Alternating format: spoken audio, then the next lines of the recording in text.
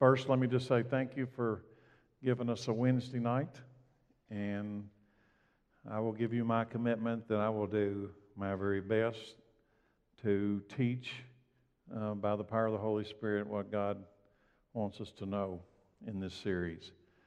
So, a couple of announcements as we begin. Hopefully everybody has signed in, given me your email address. That'll give me a tool to communicate with you through. I will let you know for the next 12 weeks. By the way, the schedule, if you turn to the very back page of tonight's handout, I have listed the schedule of each night's scriptures. So if you would like to know what this 12 weeks looks like, there it is. There will be one Wednesday night in there that will be off. It'll be Thanksgiving Eve. We decided we weren't going to do it, and we'll just skip that one and pick up that next Wednesday night. But what I wanted to let you know is every week's session will be recorded and distributed as need be. There will be podcasts of every session. If you're a podcast person, there you go. There will be YouTube posted on our website of every session. So if you come to a session and you want a friend you work with to see that session, send them to YouTube, send them to the website, tell them about the podcast. We'll make all that available. The DVDs and the CDs for this session will be made on request. And that doesn't mean you have to request every one, but you can, if you want those to be regular, you just need to let Katie know and she'll find a way to get those to you, okay? So we want to make that available to anyone. And if by chance you have to miss a session, they'll all be posted online. The handouts, all of these materials, when I finish them every week, I send them to Katie. She posts them on the website. So all the materials, all the sheets will also be on the website as a guide for you. Every tool we can come up with, we're going to use to communicate this. They're still coming in back there. What a wonderful problem. So I'm going to begin with a word of prayer. Michael's going to close those back doors when everybody gets in, and then we're going to dive into 2 Corinthians. Father, thank you.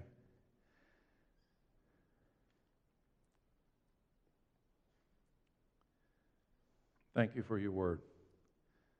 Thank you for your church. Where would we be without your word? We'd just be wandering around in darkness. No clue who we are. No clue where we came from. No clue where we're going. But you gave us your word.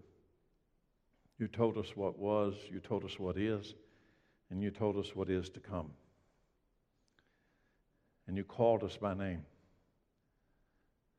You opened our eyes to see who you were, who you are, and who you will be. So tonight, Lord, we open up this letter from the Apostle Paul to the church at Corinth, the second letter. We've studied the first letter, Lord, and now we're curious what's coming next. So tonight, I pray that in Jesus' name you will open our eyes, ears, and hearts to understand the Scriptures. I know you can do that. You specialize in doing that. So no one's going to understand this unless you give us the ability to by the power of the Holy Spirit. So my prayer for these 12 sessions is that you will do just that. Give us the ability to see, to hear, to know. In Jesus' name, amen. Tonight we're going to begin a journey. That's what I like to call this, a journey through the Apostle Paul's letter to the church at Corinth. Corinth was a strategic, well-traveled port city. And what we tonight, if you were to go on the map tonight to try to find it, you would go down to the bottom to southern Greece, and you would find Corinth. Paul, an apostle to the Gentiles. Now understand something. You're not going to understand this letter until you get the context. Paul was specifically called of God to teach Gentiles. Now, I grew up in a church not even knowing what a Gentile was. I didn't. I heard preachers say the word, and I was afraid to ever ask because I was afraid to be embarrassingly stupid to ask the question. What's a Gentile? Very simply, it's a non-Jew. Now, what makes that significant is pretty much all of the followers of Christ up to the time of Paul were Jewish. But God comes to Paul, who is Jewish, and says, you're going to have a different assignment. You're going to be the apostle to the Gentiles. Now, up to that point, for a Jew to even go into a Gentile's house was illegal. Why? Because we were pagan. We were unclean. We were not sanctified. We were unholy. But Paul, God calls Paul and says, I'm about to reveal a mystery. Now, we're going to get into that in this series. I'm going to reveal a mystery that what I've offered Israel, I'm going to offer the Gentiles. Now, I'm going to tell you, looking around the room tonight at a bunch of Gentiles, we ought to be real tickled about that. I'm going to offer eternal life, the Holy Spirit, the breath of God in Gentiles. It's a big deal. And Paul specifically received that calling. God gave him what you and I have. We're reading it tonight. We're going to read the Word of God that God revealed to the apostle, to the Gentiles, as he writes to a Gentile church. Now, were there some Jews in the church at Corinth? More than likely, yes. But it was primarily a Gentile church. So, with all that said, verse 1. This letter is from Paul, chosen by the will of God to be an apostle of Christ Jesus. And from our brother Timothy, I am writing to God's church in Corinth and to all his holy people throughout Greece. May God our Father and the Lord Jesus Christ give you grace and peace. It's quite clear that Paul is the writer of this letter. There are some that we're not sure about. Book of Hebrews. Who wrote the book of Hebrews? A lot of people wonder, my guess has always been Paul, but we don't know that because he didn't really spell it out. We know Paul wrote this letter. We know that Timothy is with him at the time of his writing. It's clear that this letter was intended to be read by more than one church. This is when it gets interesting. This letter is not just a single letter to a single group of people in a single place and time. This letter is timeless. When you hear preachers say the Word of God is alive, it means that it isn't just specifically for one setting. Paul writing a little church in Greece. It's universal. What we're reading tonight is universal, which means it doesn't really matter which generation of people read it. It's alive. It does something from the inside out. So it is meant to be read by more than just a church at Corinth. He says specifically, did you catch it? And to all the believers in Greece, scattered around Greece. Have you noticed that Paul uses the word grace and peace? And he doesn't just use it. He used it here in second verse, but he doesn't just use it. Here's where it caught my attention. In fact, this is going to be the foundation tonight. When I looked at Paul's epistles, that's a churchy word for letters. When I look at Paul's letters, they all had the same beginning. Now, you might just say, well, that's just being cordial, just the way they talk. I don't think so. I think he's revealing something. 2 words. In fact, I listed a few of them. In the book of, we're reading from 2 Corinthians. Now, grace and peace. And notice what he says. Look up there again, verse 2. May God our Father and the Lord Jesus Christ give you something. What do you want him to give you? Paul is asking Jesus, as he writes this letter, to give the church something. These are not random words. These are specific words. These are Holy Spirit words. What does he want? Grace and peace. Do you want it? I want it. Grace and peace. Notice when he writes the Romans, I'm writing to all you in Rome who are loved by God and are called to be his own holy people. May God our Father and the Lord Jesus Christ give you grace and peace. So Corinth, Roman church. 1 Corinthians, the first letter, what's he want to do? May Christ Jesus give. No, you got to notice where you get it. Where do you get this grace and peace? May Jesus Christ, who is the originator of grace and peace, may he give it to his church. So we've got 2 Corinthians, Romans, 1 Corinthians. What about Galatians? Look at how he opens Galatians. May he give you grace and peace. Look at how he opens Ephesians. May the Lord Jesus Christ give you grace and peace. Is he cutting and pasting? He's got his iPad out. It's just cut and paste. So he doesn't have to do all that typing. What about Philippians? May God our Father and the Lord Jesus Christ give you grace and peace. Anybody catching on to something?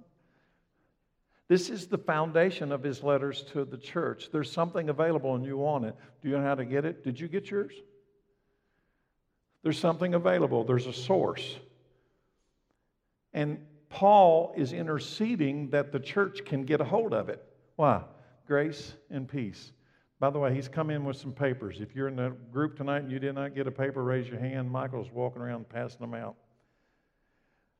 Colossians, 1st and 2nd Thessalonians, Titus, Philemon. I was just running out of room. That's the reason I didn't put all those down here. I thought, well, that's all I'm going to have on this page. They all open the same way. Grace and peace. But it wasn't just Paul that did it. It wasn't just Paul. When I was studying, I noticed it wasn't just Paul that opened his letters with grace and peace. Peter and John used them to open their letters. And then it really caught fire with me. It's like, whoa, what are we missing here? Don't read over this beginning of the letter. Don't read over it. You're going to miss the offering of God. 1 Peter, what's he saying? God the Father knew you and chose you long ago, and his Spirit has made you holy. As a result, you have obeyed him and have been cleansed by the blood of Jesus Christ. May God give you more and more, there it is, grace and peace. 2 Peter, he writes his second letter. May God give you more and more grace and peace as you grow in the knowledge. And what is the result? What would happen? What would happen if Jesus Christ gave you more and more? What did 2 Peter say? May Jesus give you more and more of two things. Two things. Let's put everything else aside right now and let's just deal with the two things that Paul begins with. It's a letter to the Gentiles. So let's ask a real stupid question just so you get involved. How many of you would like to have grace and peace? Raise your hand. You know, you can't get this many people to agree on anything. I can't imagine anybody that would not want grace and peace. What about more and more grace and peace? Yeah. So here's the next logical thought. What would happen if you got more and more of it? It's one thing to want more and more of it, but what would happen if you got more and more of it? What would happen inside the church that was filled with grace and peace? Let's look at Romans chapter 5. We can rejoice too when we run into problems and trials, for we know that they help us develop endurance. Now, can I ask you a real question here? When's the last time you rejoiced when you ran into trouble? It's kind of difficult, isn't it? He says we can rejoice when we run into problems and trials because those problems, those trials are developing endurance. And endurance develops strength of character, and character strengthens our confident hope of salvation. And this hope will not lead us to disappointment, for we know how dearly God loves us because he has given us the Holy Spirit to fill our hearts with his love. What would happen if you got more and more grace and peace? Please, we're going to focus on the words for just a few more minutes. What would happen if you got more and more? Jesus has it. He offered to give it to you. Jesus has it. You can't get it anywhere else. There's nowhere else on earth you're going to get grace and get peace. Not really. There's imitations, there's substitutes, there's the cheap knockoffs, but they're not the real deal. Grace and peace. What would happen if you got more and more? Well, when you get more and more, and then you grow up in your life and you face these trials and troubles and difficulties and persecutions and hardships, what do you want when you're facing those things? Grace, peace. Even though I walk through the valley of the shadow of death, I will fear no evil, for you are with me. What is that? Grace and peace. Do you want it? If you don't want it yet, you will. Just hang on. You will. I've never met anybody that doesn't want it. What I have figured out that there's a whole lot of people don't know where to get it. But everybody wants it. Let's go to Revelation chapter 1.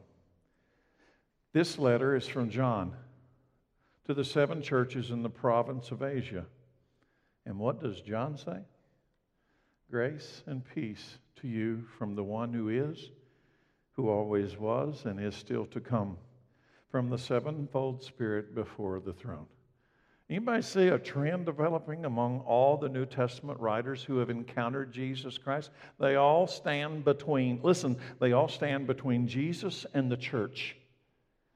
They all stand between Jesus and the church. Don't act like they don't, because if they weren't standing there and writing this down, how would you know what he did? They're standing between Jesus and the church. That's what the apostles did. And they received from Jesus and passed it on to the church. We're reading it tonight. What? There is the ability to receive supernatural grace, supernatural peace. So what? They all use the same words in their openings, Terry. Let's move on to the real stuff. No. Then you haven't learned anything yet. You're in the wrong class. They reveal the importance of these 2 words. They are not casual words. These are the words of God. As we begin this second letter of Paul to the church at Corinth, I should ask you, please don't answer out loud, did you get yours? Let's pause for a moment and let's do some reflecting. Did you get yours? I am not going to read this book without personal application. It's meaningless. Did you get yours? Do you have the grace of God? Is it abundant, abounding in your life? Do you have the peace that transcends all human understanding, that irregardless of your circumstances, irregardless of the eclipse and the earthquakes and the hurricanes and the nuclear weapons, and irregardless of all the stuff, there's still this calm in my soul? Did you get yours?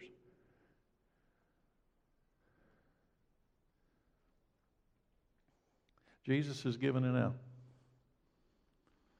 Jesus is giving it out. I think he's got a bushel basket of it. I don't think there's any limitation in what he gives out. He's got it. He's passing it out. Did you get it? This is not philosophical. This is reality. Grace. I wonder if I were to pass around the paper, I'm always curious, I always think about this after the fact. If I were to pass around the paper and just put grace right in your definition, how many definitions I'd get for the word grace? If you were here a few weeks ago, I made a very strong point to the church that we have allowed the world to define grace. It's a mistake. The world has told the church what grace is. You don't need the world to tell you what grace is. God's already announced it. What is grace? It is the undeserved favor of God. Grace means this, that you didn't do anything for him to do something good for you. In fact, he did something good for us before we were ever born. The cross of Christ happened way before we ever got here. So you can just say from a foundational level that the grace of God was given to all of us before our birth. So because it happened before our birth, what could you have done to have gotten it? You hadn't even shown up yet. So how could you have earned it? How could you have deserved it? How could some action in your life have made God say, I'll give them the cross? He gave the cross before we got here. It is the undeserved favor, the undeserved kindness, the undeserved friendship of God. You don't deserve it, but you get it. What is grace? Noah found it. What is it? What is it? Let's look at a couple examples, because I'm going to give you a definition. I refuse to let the world tell me what grace is. Because like everything else, the world perverts God's truth. It takes the truth and perverts it, stretches it, distorts it, defames it. Grace is not God's turning away from sin. That's not grace. If you let the world tell you that, you're just blinded by the darkness. So what is grace? I can tell you Noah found it. Can I tell you when Noah found it? When the whole world had thought grace was something else. One man found it. Now, I don't know about you. When I read the story of Noah, there's something that always comes in my mind. It's called mathematics. And mathematics tells me that of all the people living on the earth in the time of Noah, only 8 people made it. Now, that's not good odds. And yet you let the world tell you what grace is right now, and I'm going to tell you what, everybody makes it. Why? Because God gives undeserved favor. So nobody deserves it, so everybody gets it, right? You're letting the world tell you what grace is. Noah found it. Let me read it to you, Genesis 6:8. Because if Paul's going to begin every one of his letters, and Peter and John, they're all going to begin their letters with, may the Lord give you an abundance of grace and peace. I want to know what it is he's passing out. Noah got it. Noah found favor with the Lord. If you look at the King James Version, some of the early English translations, it says Noah found grace in the Lord. Favor and grace are the same word. Noah found it. Where was it? Under a rock? Where did he find it? How did he find it? How did he find it? If it's undeserved, how does a man find what's undeserved? You see where I'm going? How does he find what's undeserved? And God looked at the whole earth and he saw that he was sorry that it ever made mankind. Because every inclination of their heart was only evil all the time. But Noah found favor in God. God looked down, there's one man. And listen, I am not saying that Noah did something to impress God to get the package. I'm not saying that. But I am saying this, when God looked down, he found one righteous man. And God took his favor, undeserved favor, and put it on a man named Noah. And because it came upon the man named Noah, Mrs. Noah, Shem, Ham, Japheth, and the missuses of those got to take a ride on a boat because of the favor that God gave to one man. Now, Romans 11, let's take it a step further, New Testament. It is the same today. For a few people of Israel have remained faithful. What's the same today? You see, Noah remained faithful to a truth. Paul says it remains the same today, for a few people of Israel have remained faithful because of God's grace, his undeserved kindness in choosing them. And since it's through God's kindness, then it's not by their good works. For in that case, God's grace would not be what it really is, free and undeserved. Do my works have anything to do with God's grace? No, it's free, it's undeserved. So does that mean, logical thinking, does that mean now, because it is undeserved favor, I can do whatever I want to? You're letting the world define grace. Listen carefully. I've used this illustration probably 3 times over the years. Here's the best illustration I can come up with to describe God's definition of grace. All of us, not some of us, all of us, because of sin, we have turned, God's here, okay? God's here. We've turned and we're walking away from God. All of us, we're walking away from God.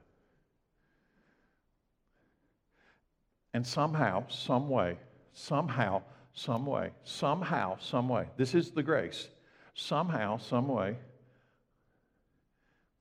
God calls us and says, turn around. That's grace. What do you mean, turn around? You're walking away from me. Turn around. Now, here's what the world says.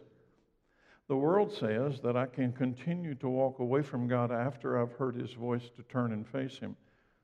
And God's going to do something. Like football, I'm going long. Look, I'm going long. God's going to lob me a long ball. I'm going to get the grace. Just here it comes. While my back is turned to God, He'll give me the grace over my left shoulder. Just keep going. That's not grace. That's not grace. You know what grace is? Turn around. What? Face me. Face me. Listen, I didn't turn around on my own. In fact, every inclination of my heart, I'm still walking this direction. There is nothing inside of me that'll ever make me turn around except grace. That's what grace is. So if you think that the world's going to define grace, I'm going to tell you what, they're going to distort it, pervert it, and ruin it for everybody, because that's not what grace is. The Apostle Paul writes a letter to the Roman church, and he says this: should we continue in sin so that grace may increase? You know what that means? So, every time I sinned, God did grace. Grace. So when I sin, He does grace, grace. Sin, grace, grace. Wow, this is cool. The more I sin, the more grace I get. Apostle Paul says, should we continue in sin so that grace may increase? What's the answer? God forbid. How can we who are dead to sin live in sin any longer? You know what it means? It doesn't mean that while I'm walking away from God, my very nature is to walk away from God. Your nature's to walk away from God. Have any of y'all ever had to wake up one day and said, you know what, I'm really going to try to sin today? I know it's going to be hard, but I'm going to really make an effort to sin today. No. Why? Because it is my nature to walk that way. I don't have to work. I don't have to do anything. Just be me. And then grace said, turn around.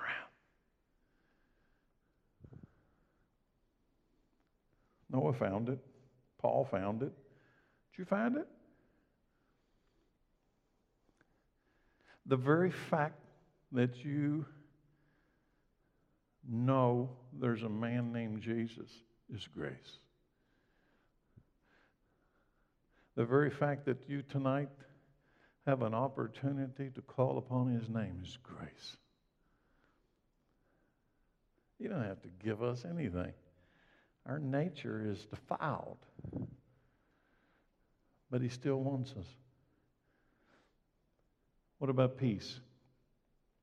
Peace with God that brings peace in our souls, peace with others, because we have received the grace and the favor of the Prince of Peace. Let's go to Romans chapter 5, and then I'm going to get back into Corinthians and move on. Therefore, since we have been made right with God, since we've been made right in God's sight by faith. You know what peace is? When you're made right with God. What happens when you're not right with God? You're at war with God. You're wrong with God. What if I'm not right with God? English says I'm wrong with God. The opposite of right is wrong, right? So, if I'm not right with God, then I'm wrong with God. If I'm not at peace with God, I'm at war with God. Well, can't I just find there is no middle. If I'm not at peace with Him, I'm at war with Him. I remember David Reagan one time said it's this simple. He said, either you are under God's grace or you are under God's wrath. We're under one or the other. You're either under His grace, which brings peace, or you're under His wrath, which brings judgment. Verse 1 again. Therefore, since we've been made right in God's sight by faith, we have peace. I can tell you when I received peace is when I was made right with God. How did I get right with God? I received His grace. Did you hear me? I received it. I received His offer of grace. That made me at peace with God. How do you receive it? How do you? Let's just pretend like grace is a thing and God wants to pitch it to you. How do you receive it? I turn around and catch it. I turn around and I take my hands, take hold of it. Well, no, I don't catch it with my back to God. That's the lie. I turn around and receive it. What made me turn around? I believed it was there. It's called faith. If I sent out a letter to you tonight, and I'm not going to, but if I sent out a letter to you tonight and said that, you know what, we have a plane ticket to Hawaii for you in the church office. It's got your name on it. Here's the itinerary. Happy hula.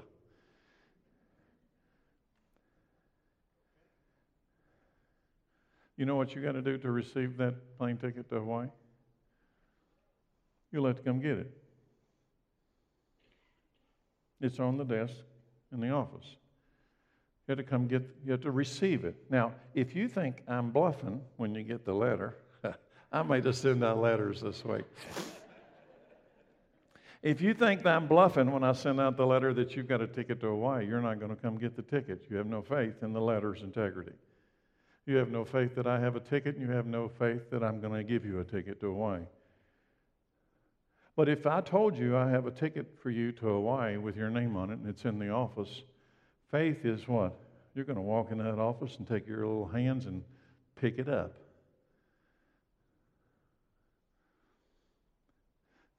Grace has been offered to God. Listen. The cross of Christ is the grace of God. It's not something that's coming. It's here. It's here. And God wrapped it and put it in a bow. And He said, turn around. Did you get yours? Did you? Well, I read the invitation, but I wasn't sure that it was really mine. You didn't get yours? It's better than Hawaii. The apostles had a common prayer for the early church. Grace and peace. It's the same today. Jesus offers grace and peace through faith. They are both gifts from God. And what does that grace and peace do to us when we receive it? I'll give you a hint. You will forever praise Him for both. I want to tell you what worship is. Listen, I'm going to tell you what worship is. It's not when you come in here and you sing some songs. That's not it. I'm going to tell you what worship is. It's when you understand what grace and peace is. It will be the natural expression of your heart before God. In fact, I'll even go so far as to say you won't be able to not do it. You won't be able to not do it. What? Because as big as God must be, I often think of scale. As big as He must be, if He can breathe the star out of His mouth with His words, how big is God?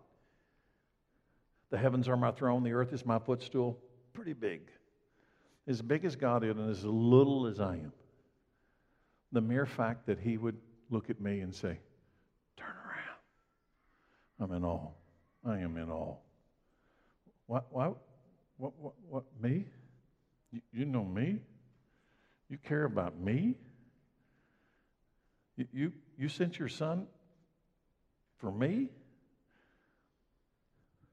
Did you get yours? 2 Corinthians. Let's go back to 2 Corinthians. Verse 3. All this, and we're on verse 3. How's this, huh? We're flying. All right? All praise to God the Father of our Lord Jesus Christ. God is our merciful Father and the source of all comfort. He comforts in all of our troubles so that we can comfort others. Please don't read over this. What's the source of comfort? God. What does it look like? Grace and peace. I'm comforted by the grace and peace of God in the middle of trouble. Then he says this, he comforts us in all of our troubles so that we can do something, so that we can sit around and be comforted. That's not it. He comforts me in all of my troubles so that I can extend that comfort to others. When they are troubled, we will be able to forgive them to give them the same comfort God has given us. It's like we become this conduit of grace and peace. Paul was the conduit through which we heard about the grace and peace of Christ. And what do you think the modern church is supposed to be doing? We're supposed to be the conduit through which grace and peace is being taught today. Everybody wants it. Everybody wants grace and everybody wants peace. Everybody wants it. Somewhere down in your soul, you want it. Verse 5. For the more we suffer for Christ, the more God will shower us with His comfort through Christ. Even when we are weighed down with troubles, it is for your comfort in salvation. For when we ourselves are comforted, we will certainly comfort you. Then you can patiently endure the same things we suffer. We are confident that as you share in our sufferings, you will also share in comfort that God gives us. One thing is clear. When I read this letter, Paul is experiencing great suffering. He's experiencing suffering and hardship, and he writes this letter to Corinth in the midst of suffering and in the midst of hardship. Do grace and peace diminish during suffering? That's a question. Do grace and peace diminish during suffering? No. Grace and peace become even more real during suffering. That's what makes Christianity so different than the world. Remember the story, in I think it's in the book of Acts, where Paul is in jail and they have whipped him and beat him and he's in chains. And I don't know if it's Silas or Barnabas with him. I don't remember who was with him. But he's singing songs. He's singing songs in the jail, and they have just beat him bloody. How do you do that? Grace and peace. Does it diminish in the midst of suffering? No, it increases in the midst of suffering. I'm convinced in the midst of suffering, you understand what grace and peace really is. It's when you experience the reality. God is the source of all comfort, because how can anyone have comfort when their future is the grave? He uses the word comfort over and over in that scripture. How can anybody find comfort knowing that one day in front of you, I just don't know how many days it is, there's a hole in the ground called a grave and it's yours? How can you where's the comfort in that? Where's the comfort? I can tell you where the world's comfort is. We don't talk about it. We pretend like it's not real. Or I found out it's increasingly the grave is an unconscious existence of nothingness. That's comforting to you? It's comforting to you to believe that your life is meaningless, and in the future you'll go in the ground, which is meaningless, and eventually nobody will ever know you were ever here, which is also meaningless, and have a good life. Because it's all meaningless. Now, let's continue verse 8 through 11. We think you ought to know, dear brothers and sisters, about the trouble we went through in the province of Asia. We were crushed and overwhelmed beyond our ability to endure, and we thought we would never live through it. In fact, we expected to die. But as a result, we stopped relying on ourselves and we learned to rely on God. What was the result of all this suffering? As a result, we stopped relying on ourselves and we learned to rely and trust in God. Now, does that happen when you're on the mountaintop and everything is really sweet and rosy around you? Never. You know when that happens? When everything's messed up. We expected to die. But as a result, we stop relying on ourselves and learn to rely on God who raises the dead.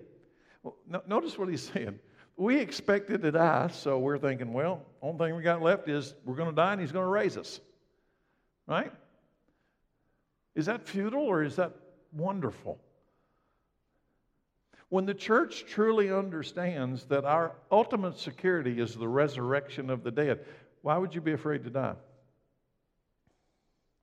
You ever notice when in Revelation, powerful scripture in Revelation, it says, "Woe to you, inhabitants of the earth, for Satan has been cast down to you, and he's filled with fury, for he knows the days are short." And then, but they overcame him. What? The people of the earth overcame Satan. 3 things. Did you catch it? 3 things. They overcame Satan.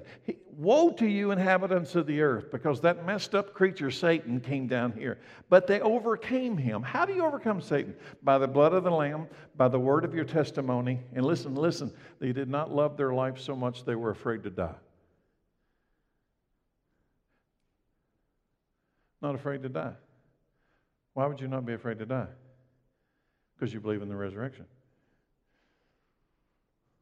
So when Satan comes up and goes, whoo, tries to scare you, I'm going to take your life. Are you afraid to die? Paul says what? Look what he says. In fact, I expected to die. I thought, this is it. It's all over.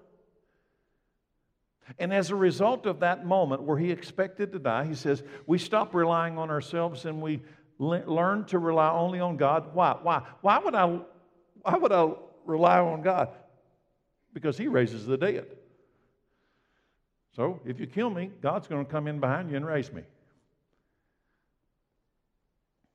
Verse 10, and he did rescue us from mortal danger. And he will rescue us again. We have placed our confidence in him, and he will continue to rescue us. Now, does rescuing you always mean that you're going to get out of it alive? Alive meaning in the flesh here on this earth now? No. But are you going to get out of it alive? Yeah, in the resurrection. What would happen if the church really believed that? Really believed that? I don't know why, but this in my mind, I had these pictures that come in my mind. When I said that, it's not in my notes, when I said that, I pictured all those guys in those orange jumpsuits standing in front of the Mediterranean with ISIS and behind them with knives on their neck. They're going to die. They're Coptic Christians. That's some of the oldest Christians in the world from Egypt. And they were lined up and they were videoing them. And did you notice in the videos, it's a horrid thing to watch, that their mouths are moving. You know what they're crying out? Jesus, Jesus, Jesus. What's your plan? You want grace and peace? They didn't want to die. They didn't want to have their heads cut off. Who wants that? But you're going to die. If Jesus doesn't come back, you're going to die. Do you want grace and peace? It's been sent. The package is already wrapped up and it's got your name on it. It's at the foot of the cross. Did you come get yours? It's better than a ticket to Hawaii. You receive it by faith. And if you believed it was real, that you have in fact received the resurrection of the dead, why would you be afraid of death? Listen, I'm not trying to act overly noble here. There is a fear in death. Quite frankly, I've never done it before. So there's kind of a fear just built into that very notion. It'll be the first time for me. But do I believe that Jesus raises the dead? Yes, I do. Yes, I do. Yes, I do. Do I have moments of doubt? Yes, I do. I do. And you know what happens when I have those moments of doubt? I put myself in prayer and in front of the Word, and the doubt dissipates, and the truth takes back over. I know who I have believed. and He is able to keep me until that day.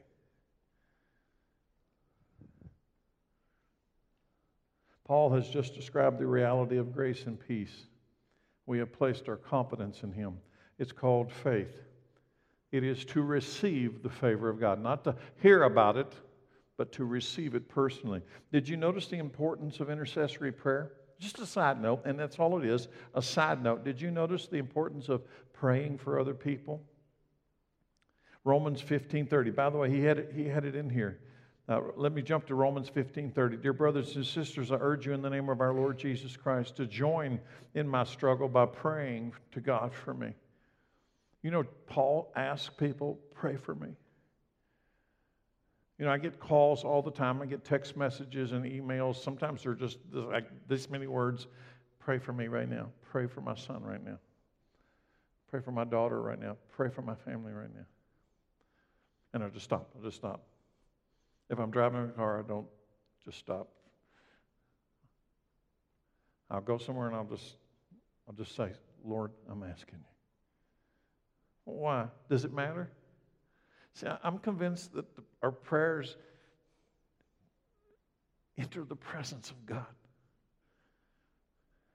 It's the incense that comes before the presence of God. It's the smell of His children crying out to Him. Philippians 1:19, for I know that as you pray for me, the Spirit of Christ Jesus helps me.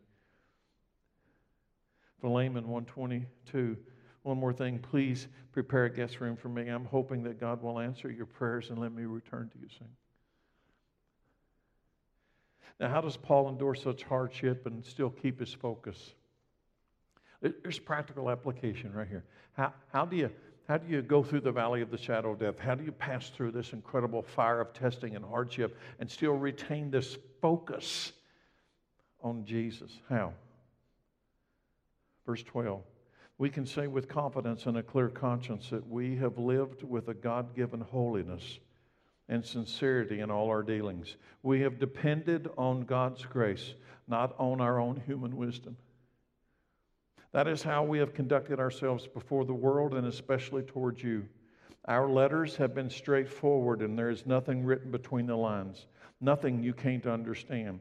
I hope someday you will fully understand us, even if you don't understand us now. Then one day, when the Lord Jesus returns, then one day, never miss this in Paul's letter, then one day when Jesus returns, you'll be proud of us in the same way we're proud of you.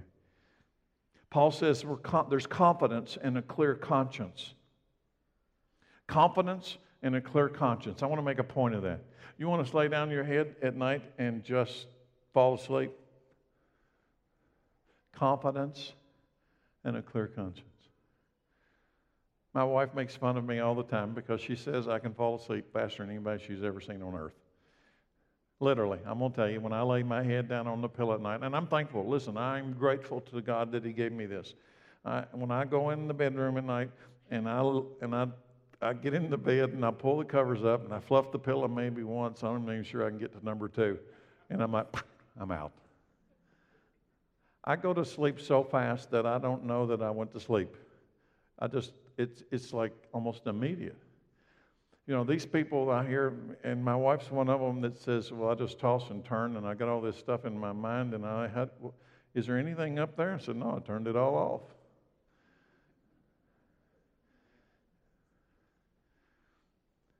I have found one of the greatest gifts of God is peace. Listen, I'm not making, it is well with my soul. Some of you can imagine in a church this size how many problems there are. This would be a wonderful church if it wasn't for all these messed up people.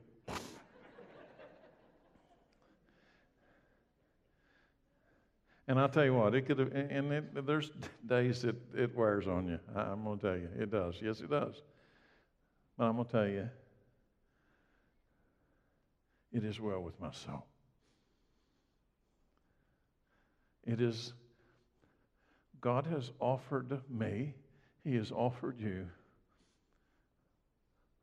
favor That thing He gave Noah when everybody else was going to drown, He offered that to you to escape the coming judgment. And the favor has brought me peace. It is well with my soul. I will tell you what, when you lay down at night, that is a blessed thing. Just to know it's all right. They have lived in holiness. Paul says they have lived in holiness, which is the opposite of sin. They depend on God, not man. His letters, by the way, most of the New Testament is His letters, are straightforward. There's no gray. It's clear to understand. Let me say, the world wants to tell us the Bible is not clear. It is clear. Quit letting the world tell you what the Bible says. Paul says there's nothing written between the lines. It's clear and easy to understand. The Holy Spirit makes it clear. Let me repeat verse 14. Even if you don't understand us now, then on the day when the Lord Jesus returns, you'll be proud of us in the same way we're proud of you. Not if, but when. Did anybody notice the typo? Are your condiments of this fact? Are you confident, not condiments, not tomato ketchup of this fact? I put condiment in there. How in the world? I guess spell check never noticed it was condiment. So I can read it like this. Not if, when Jesus comes back, are you tomato ketchup of it is coming back. Now Paul focuses on his practical travel plans. There's a practical application to his letter. They didn't have internet, so the letter was pretty important. Verse 15, since I was so sure of your understanding and trust, I wanted to give you a double blessing by visiting you twice. First, on my way to Macedonia, and again when I returned from Macedonia. Then you could send me on my way to Judea. You may be asking why I changed my plan. Do you think I make my plans carelessly? Do you think I am like the people of this world who say yes and then they really mean no? As surely as God is faithful, my word to you does not waver between yes and no. For Christ Jesus, the Son of God, does not waver between yes and no. He is the one whom Silas, Timothy, and I preach to you. And as God's ultimate yes, He always does what He says. For all of God's promises have been fulfilled in Christ with a resounding yes. And through Christ, our amen, which means yes, ascends to the glory of His Father. Jesus is God's yes. I don't know why, but I just love that. Jesus is God's yes. He didn't have to say yes. You know what favor is? Yes. It could have been no. Jesus is God's yes. Jesus is our amen. Jesus doesn't waver between yes and no. Jesus is yes.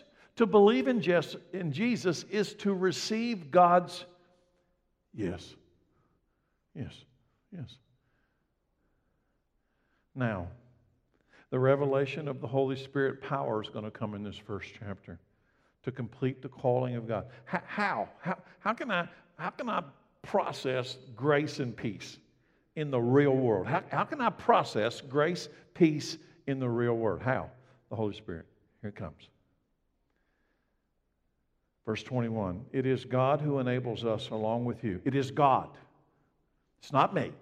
It is God who enables us along with you to stand firm in Christ.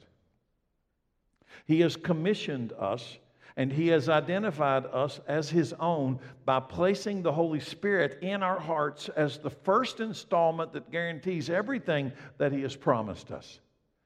The Holy Spirit is the first installment. How many of you have ever thought of the Holy Spirit in financial terms? The Holy Spirit is the first installment of what's coming. It's the down payment of that which is coming. It's the deposit.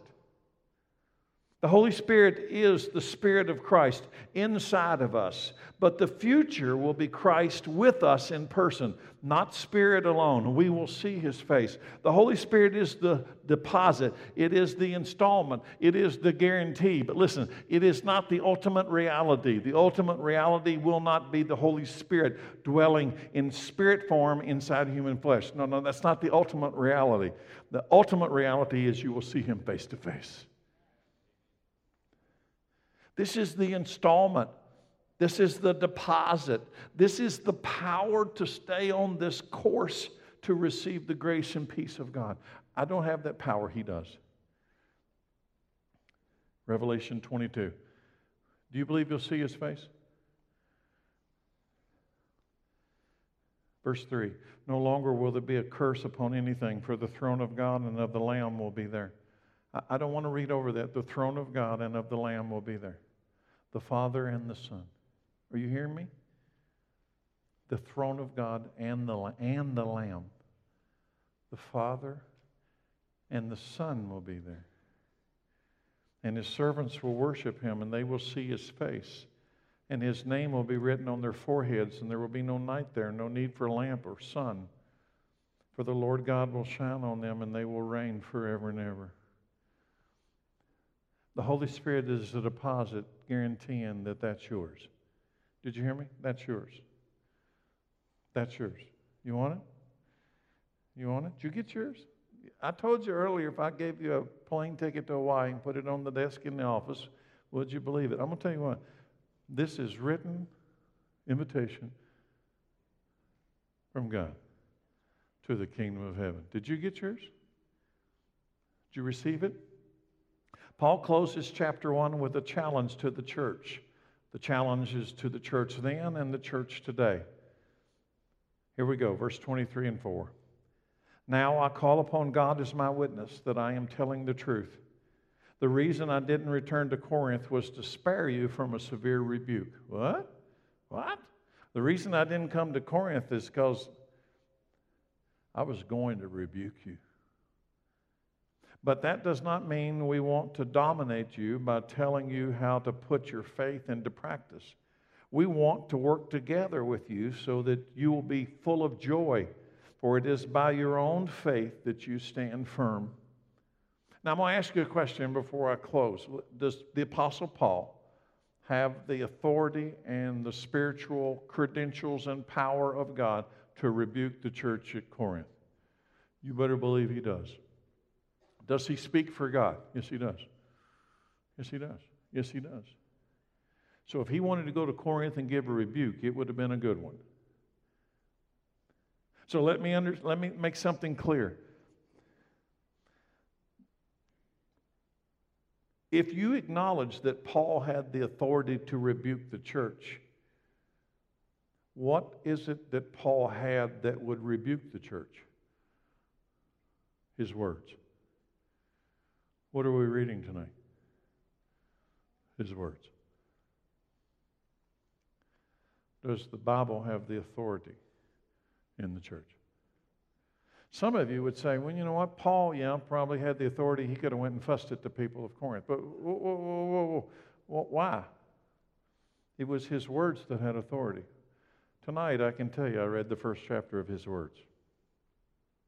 Does it have authority in your life?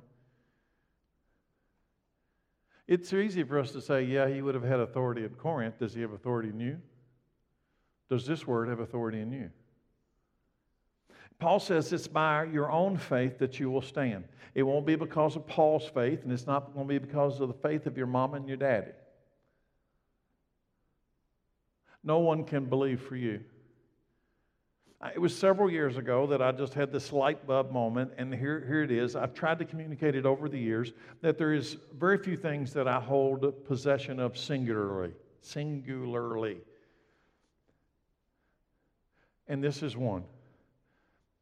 I will choose to believe what I choose to believe. You can't make me believe something I don't want to believe. I can't make you believe something you don't want to believe. Inside of me, I have autonomy over what I believe.